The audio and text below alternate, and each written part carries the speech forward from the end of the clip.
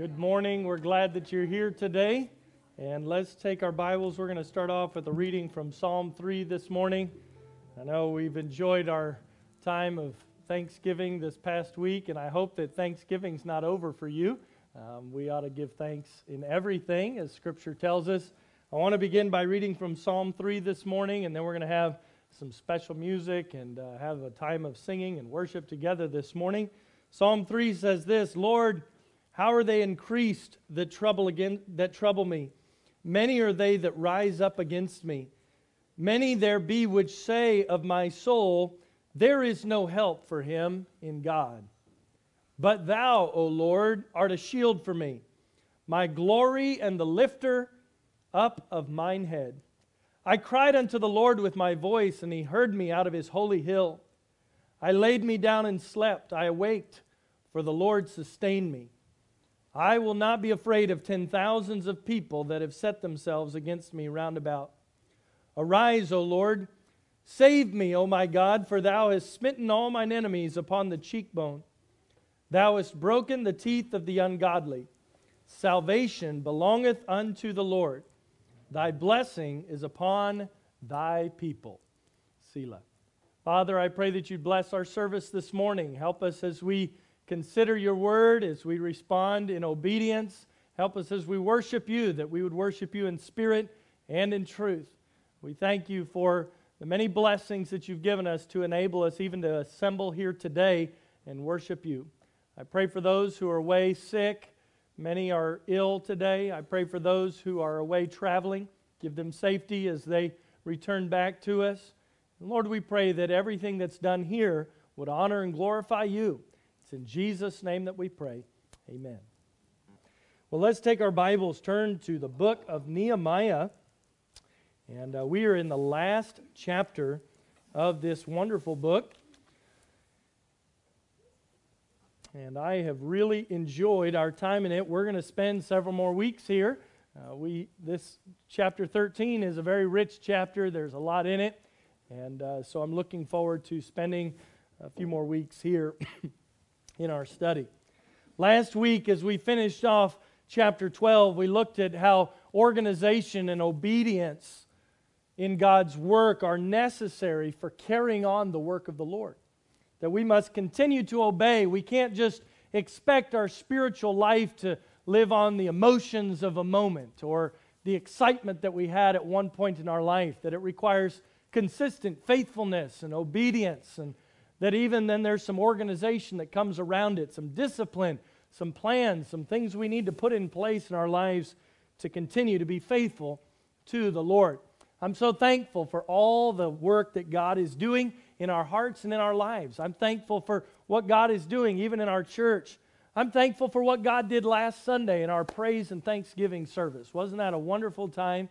And I'm so thankful for all the testimonies. What a tremendous time as we were able to give thanks together, as we were able to enjoy eating together. We had so many people, we had to set up 3 tables outside, and that's a good problem.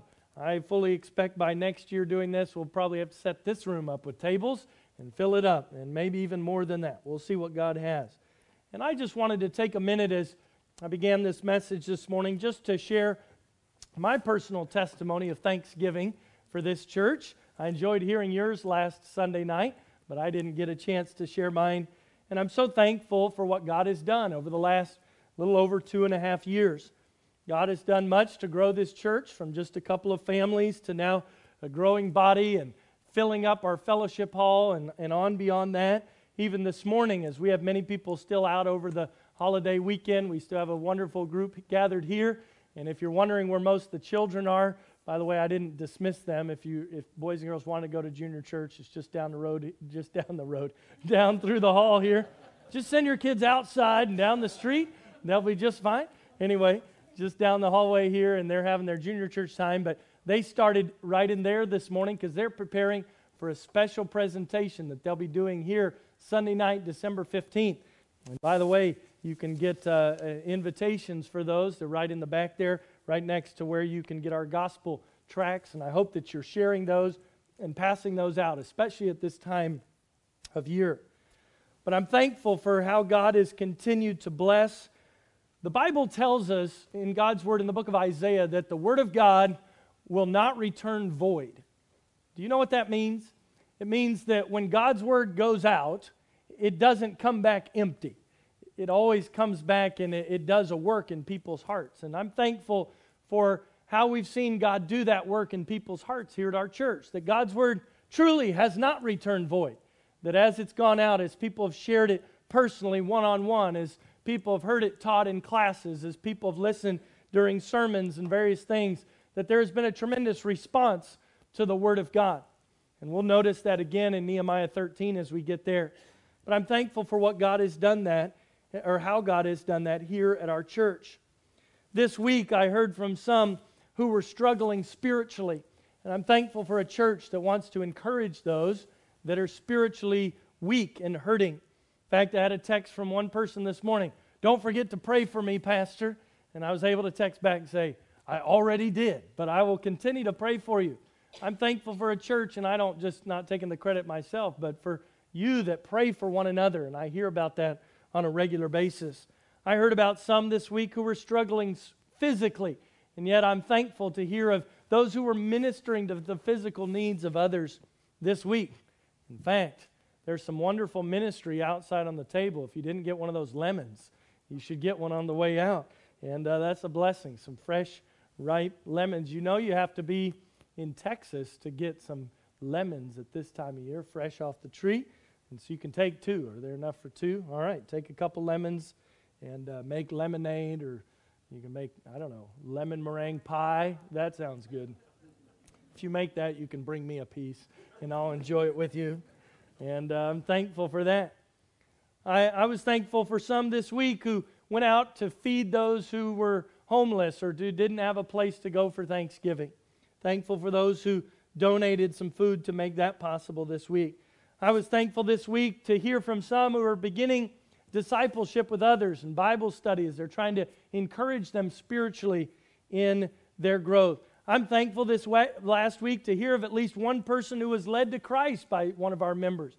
And I'm thankful for the gospel going forth. Praise God for the power of the gospel. I'm thankful for those who came and served in many ways, even to clean up and take down the Thanksgiving decorations and put up these decorations that we get to enjoy for the next while. I'm thankful that God is continuing to do His work. And we know that's true about our God. God always wins His battles. God is always advancing. He's never retreating. He's always completing what He sets out to do.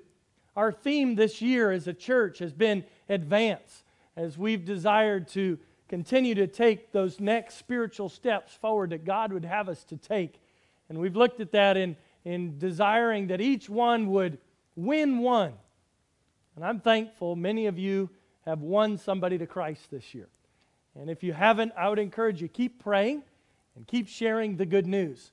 We know that the Bible says some plant, some water, but God brings the increase. And so we trust Him to do that. But we need to be faithful on our part to do the planting and watering, and encourage you, if you haven't had a chance to win somebody to Christ yet this year, the year's not over. And this is a wonderful time to share the good news of Jesus Christ. But I believe if we're faithful to do our part of sharing the good news, we know that God will be faithful to do His part and save souls. And we've focused on having the desire to win one and then leading one, taking somebody who you've led to Christ or somebody that you've met at church or a friend or family member and leading them in personal discipleship. The reason we make such an emphasis about that is because the Bible challenges us all as individual believers to go and to make disciples. That's a personal responsibility. And yes, it's something that ought to be happening within the church, and that's why we're doing it, but that's why we challenge you to do it personally, because I think each one of us ought to be able to stand before God someday to give an account of ourselves and say, Lord, I've been faithful with what You've given me. I've tried to share the gospel with others. I've tried to take others and train them in Your word. I didn't know everything, but I tried to teach them what I did know. And I'm thankful for many who are discipling their children, many who are discipling their friends, many are discipling other members of our church. And then we've challenged each person to find somebody that they could follow, somebody that they could look to and say, this is that person that I have a close relationship with and I'm growing alongside of them in my relationship with God. And then challenging each person to continue to take that next step that the Lord would have us to do. In the book of Nehemiah, we've seen God do a great work. God burdened Nehemiah with this need of rebuilding the wall around the city. And as he began to pray about it, as he began to consider the need, God opened the doors so that Nehemiah could return back to Jerusalem to rebuild the wall. And in just 52 days, the people banded together, they united together, and they rebuilt this wall.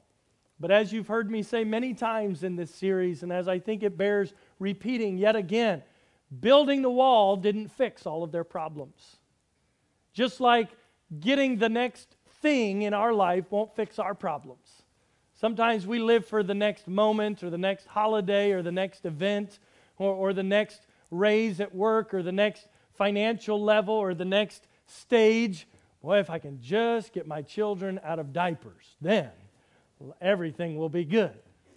And then we feel like, well, if I could just get them through those elementary years, things would all even out. Well, if I could just get them through those teenage years, things would work out better.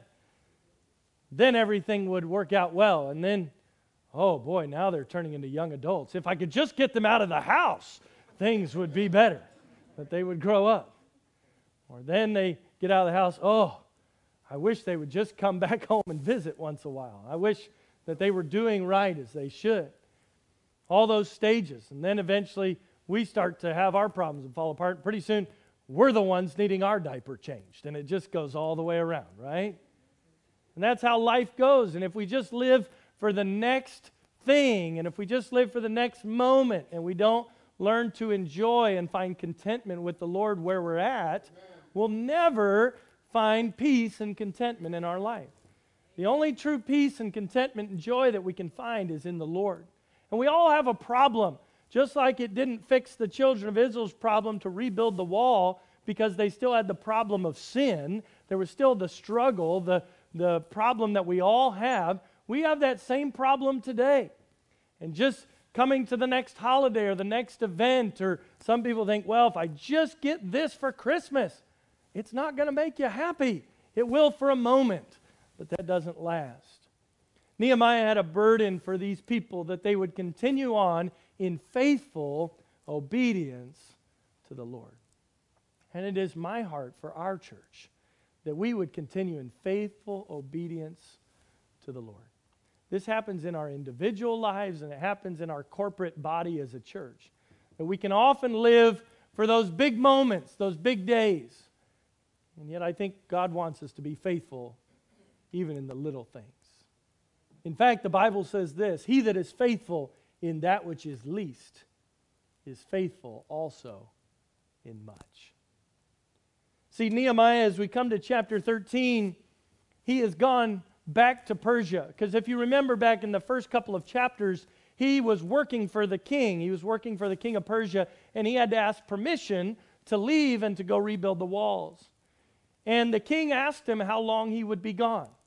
Nehemiah set a time, and we don't know exactly what he said because the Bible doesn't say, but we know based on chapter 13 that he had gone back to work under King Artaxerxes. And it says that in verse 6 of chapter 13. We'll get there in a minute. I said this a little bit wrong last week. I said he was gone for a number of years. When I went back, I was looking at this. I got ahead of myself. I think he was only gone maybe a year, maybe a little bit more. So he wasn't gone a long time. And if you remember at the end of chapter 12, he had set up all of these organizations. He had appointed spiritual leaders. He had appointed people to gather in the offerings of the people. And if you remember, the people were giving abundantly. They were giving lots and lots. The worship of God was going forward. God's people were continuing in faithfulness. And then you get to chapter 13, and we read in verse 1, it says, on that day, they read in the book of Moses in the audience of the people, and therein was found written that the Ammonite and the Moabite should not come into the congregation of God forever, because they met not the children of Israel with bread and with water, but hired Balaam against them, that he should curse them. Howbeit our God turned the curse into a blessing. Now it came to pass, when they had heard the law, that they separated from Israel all the mixed multitude. Now, if you're not up on your history of the nation of Israel in the Old Testament, those first 3 verses probably don't mean much of anything to you. So let me just take a moment and explain what he's talking about. He's challenging them, and we see that in verse 3, that they separated themselves out from the mixed multitude. Well, that begs the question, why did they do this, and what was the importance of this? Well, it says in verse 1 of chapter 13 that they read in the book of Moses. The book of Moses is referring to the first 5 books of the Bible: Genesis, Exodus, Leviticus, Numbers, Deuteronomy, the books of the law, or the Pentateuch as they are sometimes known. And they read in the Bible, and they read about something that they were supposed to do. They were supposed to be separated from the mixed multitude. And it gives us a reason in verse 2 of why they were supposed to be separated from the mixed multitude. It mentions this prophet named Balaam. Now, if you're thinking in your Old Testament Bible knowledge, you may be thinking about a false god by the name of Baal. This is not the same person. Baal was a false god that the children of Israel ended up worshiping a number of times, and there were a lot of problems because they would worship Baal. This is a different guy entirely. This was a man who was a prophet of God, and yet he was not a faithful prophet, because he was what we would call sometimes today an hireling. In other words, he would do what he did if he got paid enough to do it. He didn't serve God just because he wanted to. He would only do what he did if he got paid to do it. And some of the enemies of Israel hired this prophet of God to come and to pronounce a curse against the children of Israel. Imagine that. Someone who claims to be a man of God being used to do the works of evil. If you pay attention to things going on in the news, that kind of stuff happens even today. Where somebody is willing to compromise truth and go against God for money or for fame, for position, for power. This is what Balaam tried to do. And yet, God, in His absolute sovereign ability, the Bible says here, He took the curse and He turned it into a blessing. When Balaam tried to curse the children of Israel, instead he ended up blessing the children of Israel. So much so that the enemies, the Ammonites and the Moabites, who had hired him to pronounce this curse, they were very upset with him and very frustrated because he wouldn't pronounce the curse. He couldn't get the words out. God wouldn't let him do it. God took the curse and He turned it into a blessing. And because of this, it says that when they heard the law, they separated from Israel all the mixed multitude. God had said they were not to associate with or participate in worship with the Ammonites and the Moabites because these people were the enemies of God's people. Now, sometimes people read the Old Testament and they say, it sounds like God is racist, that He's against certain people. No, it's sometimes hard for us to understand this, but very simply, God is against sin. God is holy. These people worshiped a false god. God said, you can't come to me and worship me and your false idols. In fact, in the Old Testament, we have several examples of people, even one who was a Moabitess. If you go to the very next book in the Bible, a couple books later, the book of Ruth, she was a Moabitess who became a worshiper of God. She forsook those false idols to follow the one true God. And in fact, if you study your Bible, Ruth was put into the lineage of Jesus Christ Himself.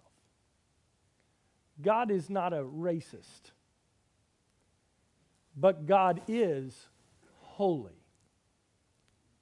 And God called the people of Israel through His Word to separate themselves out from those who were living in disobedience to God, who were idol worshipers, who were following false gods. I think it's very interesting to note that in verse 1, they're doing this because they read in the book of Moses.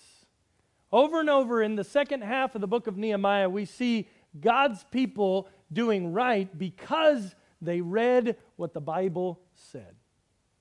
I think we could sit here and preach a whole message this morning just on that subject or that idea, the importance of reading God's Word.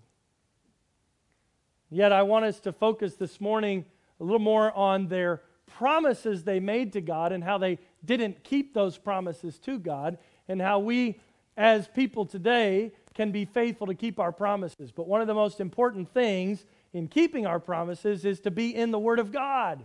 If you don't know what God's Word says, how can you be obedient to what God wants you to do?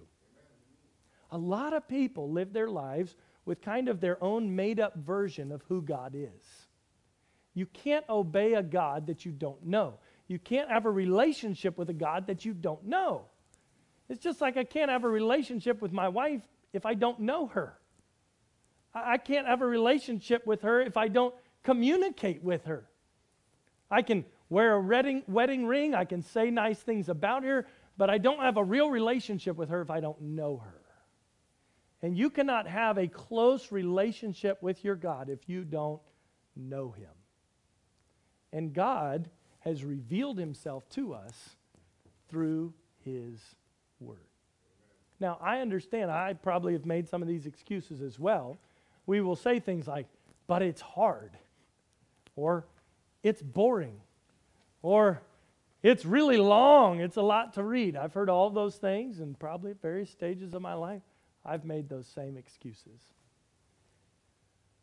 But God, the creator of the universe, has revealed Himself to us in His Word. And it's so important. If we're going to remain faithful to keep the promises that we make to God, we must be in the Word of God. Notice the promise that they had made back in chapter 10. So just a couple of chapters prior to this, chapter 10, verse 28 and 29, it says, the rest of the people, the priests, the Levites, the porters, the singers, the Nethinims, and all they that had separated themselves from the people of the lands unto the law of God, their wives, their sons, their daughters, everyone having knowledge and having understanding, they clave to their brethren, their nobles, and entered into a curse and an oath to walk in God's law. They had made a commitment to God to walk in His law, says, which was given by Moses, the servant of God, and to observe to do all the commandments of the Lord our Lord, and His judgments, and His statutes. They made this commitment to God. God, we will walk in obedience to You. We will separate ourselves out. So I asked the question, what happened? Here it is, just a few chapters later, maybe a year later, a year and a half later. Why are they back with the people that they had promised to God that they would separate themselves out from? I would tell you, spiritually speaking, it's very easy for us to do the same thing. To make a promise to God and then not keep it. Over the next couple of weeks, I want us to think about the promises that the children of Israel made to God and then their failure to keep those promises. And I hope it can be instructive to us on how we can remain faithful to keep those promises that we make to our God. They had made this promise to God that they would be distinct followers of God in what they said and what they did, that they would separate themselves out from those who were not truly following God so that they would be faithful to Him. One pastor said it this way: in many places today, the devil is not fighting against the church. The devil has joined the church. Because when we allow our sinful selves to come in and we don't live right before God, we're not ready to worship a holy and a true God. I know this feels maybe harsh and difficult. You say, well, that's Old Testament. I'm so thankful that we come before God with grace. I'm going to switch over to this thing. See if it...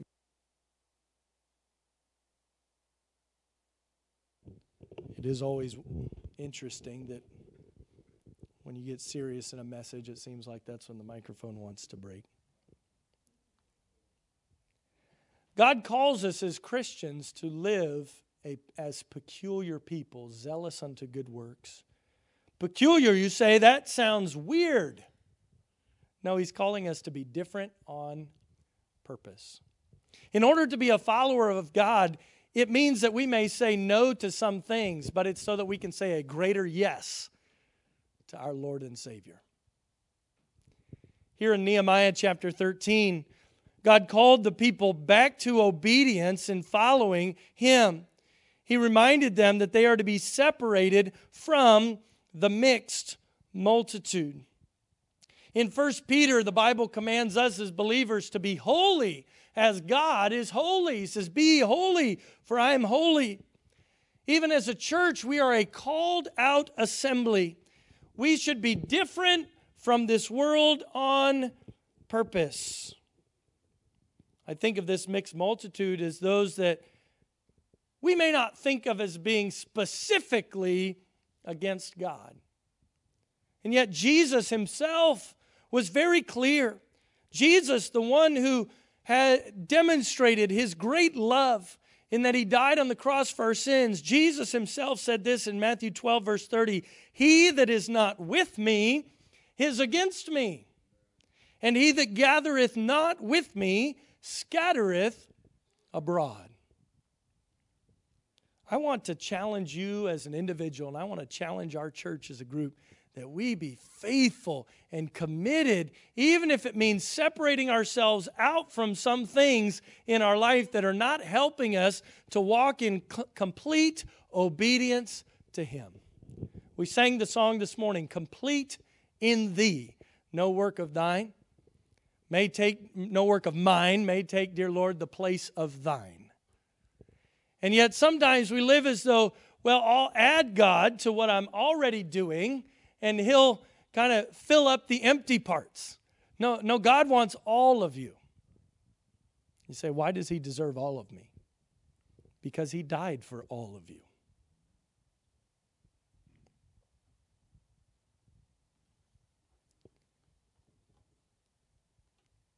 So there's a challenge to separate from the mixed multitude. But we see a second challenge here, because as the people had allowed kind of this mixed multitude to mix back in, and the worship of God wasn't as serious as it had once been. Instead of purifying themselves as they were doing back in chapter 11 and 12 and separating themselves out in chapter 10 to worship God purely and cleanly before Him, to really be focused on God and God alone, as they began to include other people in the mix, it's very interesting, because the next thing we notice in verses 4 through 9 is that they had invited an enemy back into the temple.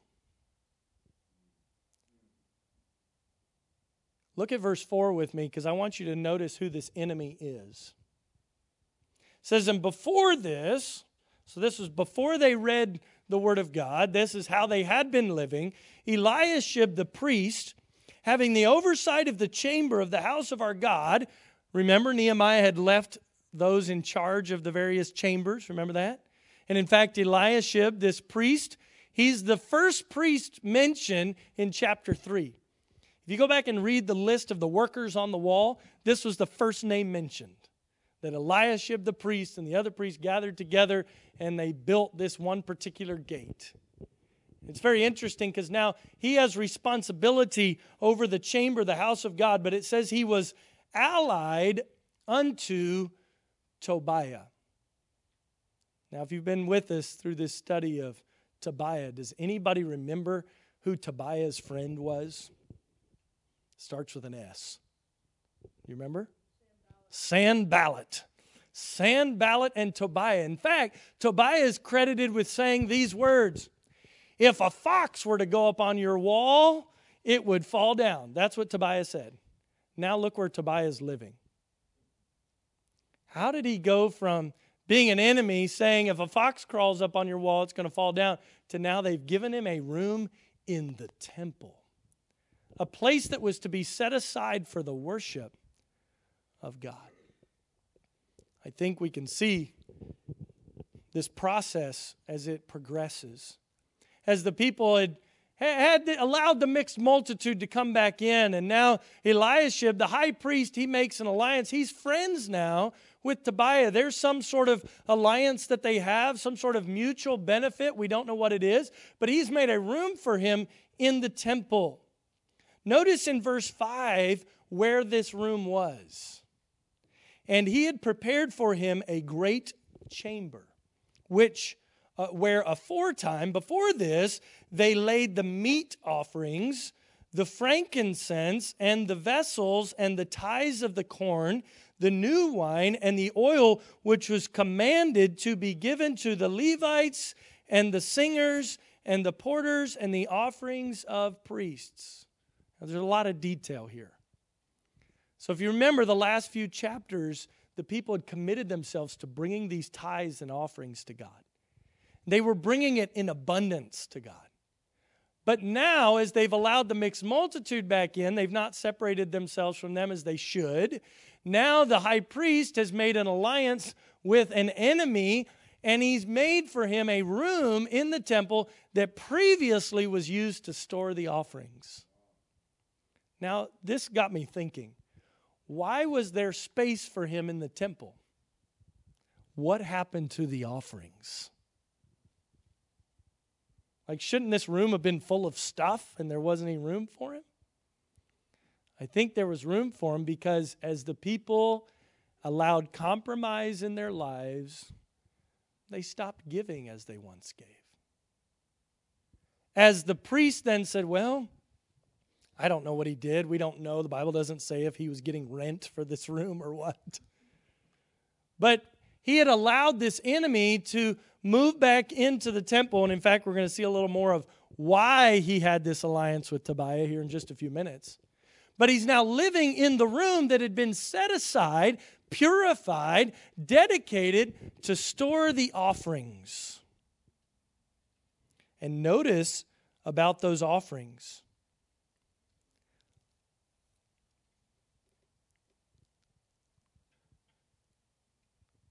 We'll read that in just a minute. I'm sorry, I got ahead of myself. Let's go back to verse 6. But in all this time was not I at Jerusalem, for in the 32nd year of Artaxerxes, king of Babylon, came I unto the king, and after certain days obtained I leave of the king. So he's gone back home, and now, or back to Persia. Now he's come back to Jerusalem, and he says, and I came to Jerusalem, and understood of the evil that Eliashib did for Tobiah in preparing him a chamber in the courts of the house of God. And it grieved me sore. He was very upset. Therefore I cast forth all the household stuff of Tobiah out of the chamber. Then I commanded, and they cleansed the chambers. And thither brought I again the vessels of the house of God with the meat offering and the frankincense. When worship became an afterthought for the people, there was no difference between the believer and the unbeliever. And it allowed the temple to be used for a purpose other than what it had been intended for. Now, today we are not worshiping in a temple. The temple has changed. It's no longer a building made with hands. In the New Testament, the Bible says that as believers in Christ, that we are the temple.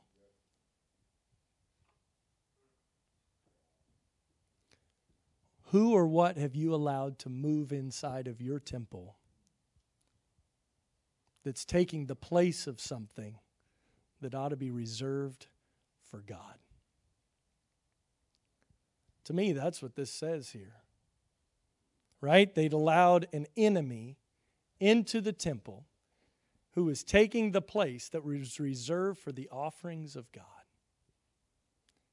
And if we're going to remain faithful to our promises to God, If we're going to be faithful in obedience to God, we must be so careful to not allow the enemy to take up residence in something that's set aside for God.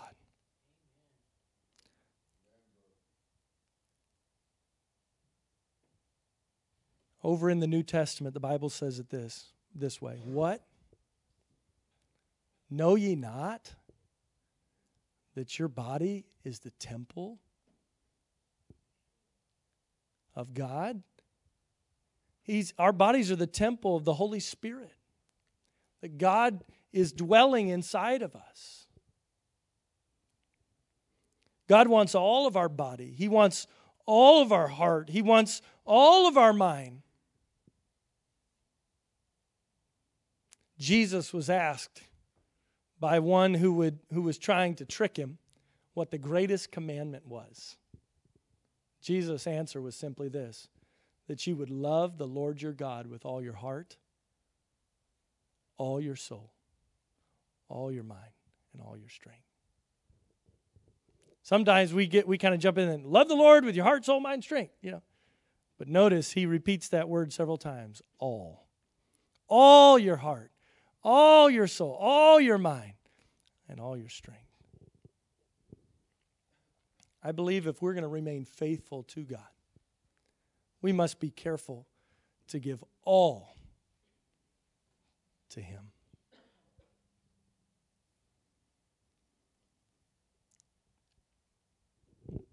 Eliashib had become comfortable with the enemy of the people of Israel. And he'd become comfortable because of a relationship.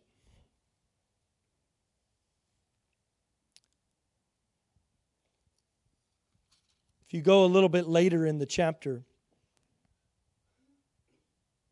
look at verse number 28.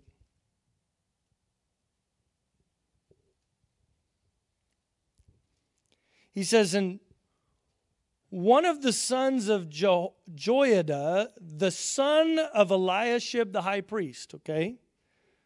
So Eliashib's son Joiada had a son. And it says this young man, it would have been Eliashib's grandson, was son-in-law to Sanballat the Horonite. So Sanballat the Horonite, the enemy of God's people, who was friends with Tobiah, the man that said, if a fox goes on the wall, knock down, Sanballat's daughter marries Eliashib, the high priest's grandson. Isn't that interesting? Now, again, the Bible doesn't clearly make the connection for us of exactly why Tobiah was in the temple. But it would stand to reason that Eliashib, the high priest, who was supposed to be dedicated his life to worshiping God and worshiping God alone, that he now, through this family connection, has formed an alliance with the enemies of God's people and allowed them to live right in the heart of the place that was set aside for the worship of God. He exchanged, if you will, I think this is clear from the text, he exchanged a human relationship for the heavenly relationship that he should have. And I will tell you, this is, I think, one of the most difficult things in walking with God faithfully. That my relationship with God has to be more important than any other relationship in my life. And I know this is difficult for us because we are flesh, we're human beings. So we tend to value our relationships with other human beings more than we value our relationship with God. This relationship must be based on faith. Because God's calling us to have a relationship with Him that we cannot see with our eyes or touch with our hands, and yet we read of Him in His Word. You see, there was a need to have separation from the mixed multitude, separation from the enemy that they had allowed inside the temple.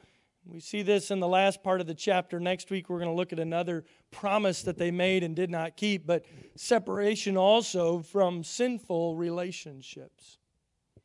Look at verse 23. Nehemiah says, "In those days also saw I Jews that had married wives of Ashdod, of Ammon, and of Moab.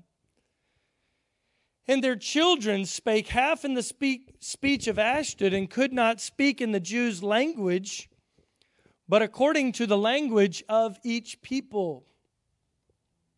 So the children couldn't even speak the language of the Jews. You say, why is this a problem? Well, at this point in time, the Bible hadn't been translated in all of these other languages. So for their children to hear God's word, they needed to be able to speak the language so that they could understand it. I would say it's so important, even as parents today, that we raise our children in the nurture and admonition of the Lord so that God's word not sound foreign to them when they hear it. That God's word not seem abnormal to them when it's read. We live in a culture today that speaks a very different language than the language of the Word of God. And I'm not just talking about how language tends to change over time. I'm talking about the focus and the purpose of that language. We live in a world today that focuses on self and focuses on gratifying, giving me what I want and living for me above anybody else and caring about what other people think more than caring about what God thinks. And God's word seems very contrary to the way this world speaks. Nehemiah is concerned because as this mixed multitude, as they've married amongst themselves, the children are not even learning to speak in the Jews' language. They can't even understand the Word of God. This upsets him very much. We see his response. Verse 25, "I contended with them and cursed them and smote certain of them and plucked off their hair and made them swear by God, saying, Ye shall not give your daughters unto your sons, nor take your daughters unto your sons or for yourselves." And I would say here, while I can appreciate his passion, I don't think God is commanding us to go and pull people's hair out and curse them. Some of us wouldn't have much hair to pull out in the first place, I understand. But why is Nehemiah passionate about this? He's concerned about the future of where the children of Israel were going to go if they were allowed to remain where they were.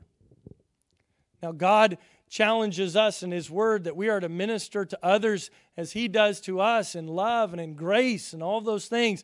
Nehemiah, I don't think, exemplifies this. Nehemiah is not God. Nehemiah is not perfect. He doesn't do everything right. But I think you can appreciate his passion. And in fact, he preaches a sermon to them. Nehemiah's sermon's a little shorter than mine this morning. And he talks about in verse 26, he says, "Did not Solomon, king of Israel, sin by these things? Yet among many nations was there no king like him, who was beloved of his God, and God made him king over all Israel. Nevertheless, even him did outlandish women cause to sin."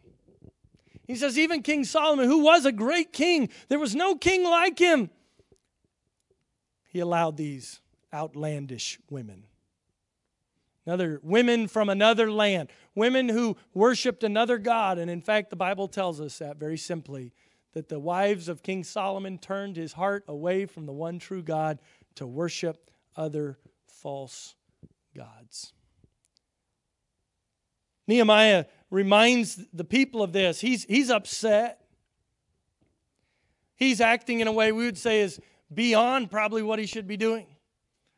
We don't read anywhere in Scripture where the Bible says if someone doesn't behave like you want them to behave, that you should go and rip their hair out, all right? But I think we could agree with his passion in this situation, that he's concerned if these people continue on in this way, they will not walk in obedience to God. Unfortunately, as you finish the book of Nehemiah, as we will in a few weeks, you will see, even as you continue to read on in the nation of Israel's history, not too long after the time of Nehemiah is when you get to in the biblical order of things, the book that was written, that's the last book of the Old Testament, the book of Malachi. And in the book of Malachi, the people are still struggling with the same problems. The way to fix the problem is not when someone isn't doing right to go pull their hair out and curse them and to say bad things about them. But this does make the point how serious this problem is. This problem of sinful relationships that would cause us or point us in the direction of sin. Nehemiah asked the question, shall we then hearken unto you to do all this great evil, to transgress against our God in marrying strange wives? And one of the sons of Joiada, the son of Eliashib, the high priest, was son-in-law to Sanballat the Horonite. Therefore I chased him from me. Nehemiah says, I'm not going to let this guy stay in here. And as the grandson of the high priest, he would have been in the line to be a priest himself. Eliashib says, no. Or Nehemiah says, no, you're not going to be a priest. Get out. Verse 29, remember them, O my God, because they have defiled the priesthood and the covenant of the priesthood and of the Levites. Verse 30, thus cleansed I them from all strangers, and appointed the wards of the priests and the Levites, everyone in his business, for the wood offering at times appointed, and for the firstfruits. Remember me, O my God, for good. I think we see a tremendous revival taking place in chapters 10, 11, and 12. But by the time you get to chapter 13, as Nehemiah has stepped away, as he's not there leading the people and driving them forward on a regular basis, they very quickly wandered back into their sinful ways. They've allowed the mixed multitude to come in. They've even invited an enemy to live in the temple. They've begun participating in sinful relationships that were contrary to what God had commanded them to do. Nehemiah, once again, as he finishes out the book, he tries to organize the people again. He purifies them. He tries to set people in charge over various things. And that really brings us back full circle to where we were last Sunday. That no amount of organizing the ministry can ultimately protect us from the effects of sin creeping in and causing people to turn astray. Because the sin was coming in even at the highest level. The high priest was involved in this. That's why it's so important that each of us personally take our relationship with God as just that, as a personal relationship. Because if your relationship in God or with God is dependent upon me, it's dependent on the wrong thing. Hopefully I can help you grow in your relationship with God. That's my desire for you being here.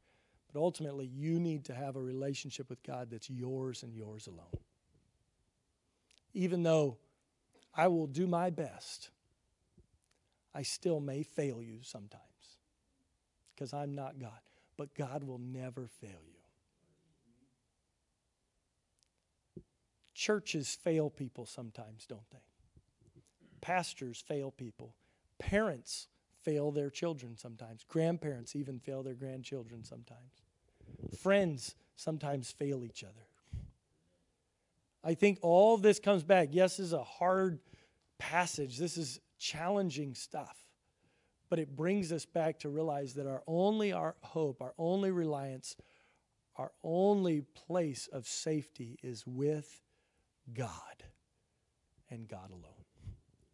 Because He never changes. Because He never fails. Because He never stops being God. Nehemiah cries out to God in verse 31, remember me, O my God, for good. I think this is the cry of a man who has done the very best that he knows how. But even Nehemiah, with all of his great leadership abilities, with all of his great organizational abilities, even with his great faith to follow God, Nehemiah was not enough to keep the people faithful before God. Coming to church is not enough to keep you faithful and right with God. Even being around other people that want to follow God, while it's good, it's helpful, it's not enough. It must become a personal thing for each and every one of us. And I would ask you this morning, how's your relationship with God? If everything else was stripped away, what would happen? If all of a sudden you were picked up and deposited in a country where you had no freedom to worship God publicly, where gathering with others to worship God was considered a crime, you could go to prison for the rest of your life. What if they took your Bible away? Would you have enough of God's Word memorized to be able to continue your relationship with God through that? Would you be able to pray if you didn't have somebody else to pray with you? I think about these things.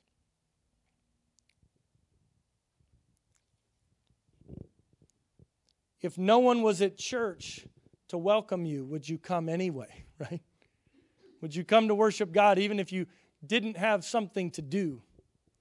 I'm thankful, and I've talked about this with some of my friends in ministry, and one of the things they'll talk about in a church is that you need to get everybody busy, because if people are busy serving in the church, then it gives them a reason to come to church. I think that's backwards. I think that's kind of what Nehemiah, in a sense, was trying to do here. If I keep them all busy and organized and got everybody in their place, it'll be okay. It won't be okay. You just have a lot of busy people. Now, when God's people come together to do God's work, there's a lot of work that goes into it. We understand that. Many people participate in the work here in wonderful ways. But may we never get to the place as individuals where, well, if I don't go to church today, there's not going to be anybody to preach, so I guess I better get out of bed and get up there because those people are expecting me. Sometimes it becomes that, doesn't it? Well, if I don't get there, there's not going to be anybody to play the instrument. If I don't get there, there's not going to be somebody to teach the class. I better get there today. I'm supposed to watch the babies in the nursery. I better get up there today. If I don't get there, so-and-so's going to call me and ask me where I am. Folks, all of those things are signs of a spiritual relationship that's dependent on someone or something other than God. And I would challenge you, as I think these people were challenged by this, the importance of standing firm for the cause of separation. Separating themselves from the mixed multitude, separating themselves from the enemies of God, separating themselves from sinful relationships. Saying yes to God often means saying no to something or someone else, doesn't it? Just like when you said yes to your spouse on your wedding day, you said no to all those other people that you could have married. I know some of you men tell those stories. Well, honey, I could have had there were a lot of options. Yeah. You're a legend in your own mind, right? Be thankful that she married you, because you didn't deserve it, neither did I. It's a gift. But isn't that how we treat God sometimes too? Boy, God's lucky to have me. If he didn't have me doing this, I don't know what he would do. I've had those thoughts a couple times. I had that thought when we were getting ready to leave Indiana and move down here to start the church. I thought, what is this church going to do without me and my family? You know what? They're doing just fine. They're probably happier, right? No, we miss them. They're our friends. We go back and we visit. Sometimes we think too highly of ourselves, don't we? I don't know how this world will go on if I'm not doing this. The world will go on just fine. It has for thousands and thousands of years.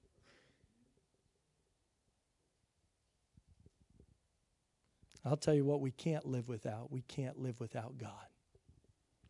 and a personal relationship with Him.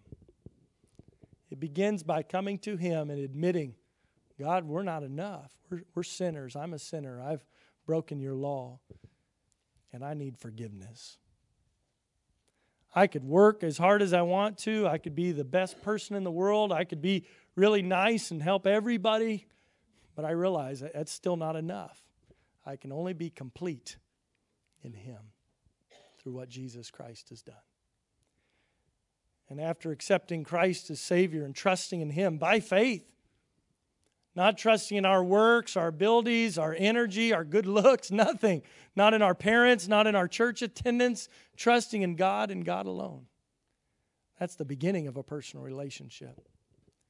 But then it's continued daily as we walk in obedience to God's Word, which means knowing what it says, reading it, studying it, encouraging others to study along with you, spending time in prayer, developing that relationship with God. Prayer is such an important part.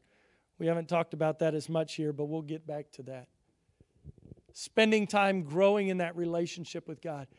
And as you find yourself, and you'll go through these stages in life where you're having a difficult time with something and someone else will come and just really encourage you spiritually. That's a wonderful part of being part of a church. But then growing spiritually, maturing is getting to the place where, yes, they help me through that hard time, just like a crutch helps you when you have a broken leg or a hurt foot. But then getting your strength back so you no longer need that crutch anymore. So that even in a church body, we could become spiritually mature to the place as individuals where I don't just need everybody to care for me anymore. I can now go minister to other people, win souls, make disciples, serve and minister in the church as God would have me to serve. It's what we want for our children, right? When they're little babies, they're completely dependent on us. But when they grow up, we want them to be self-sufficient. Doesn't mean that we don't still enjoy coming together for family reunions and activities and events, and we lift each other up and we encourage one another. And that's really what a church service should be, as we come back together to worship God and praise Him for all the great things He's doing, and have a thing like we did last Sunday night and give thanks to God for all that He's done. And then we can go right back out into the work that God has given us to do, to carry on in the ministry that He has for us.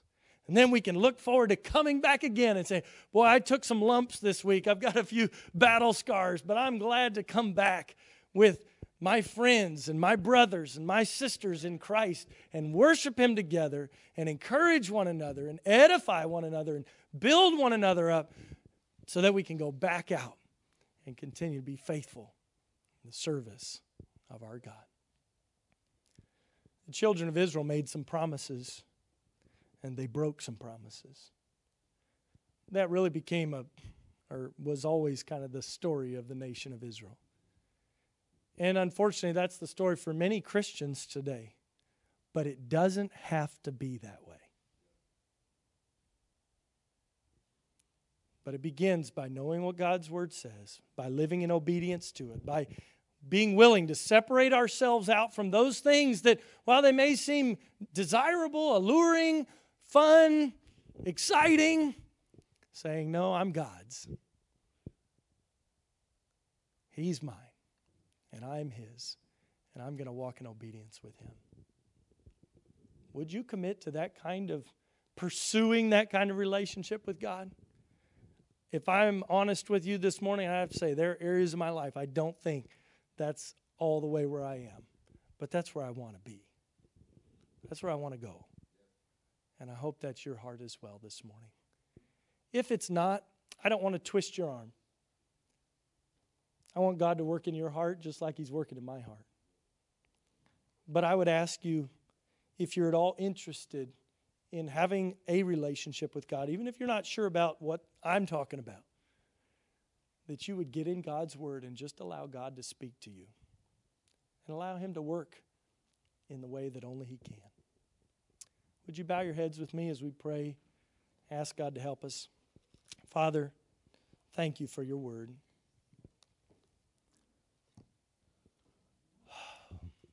My heart is challenged this morning and full.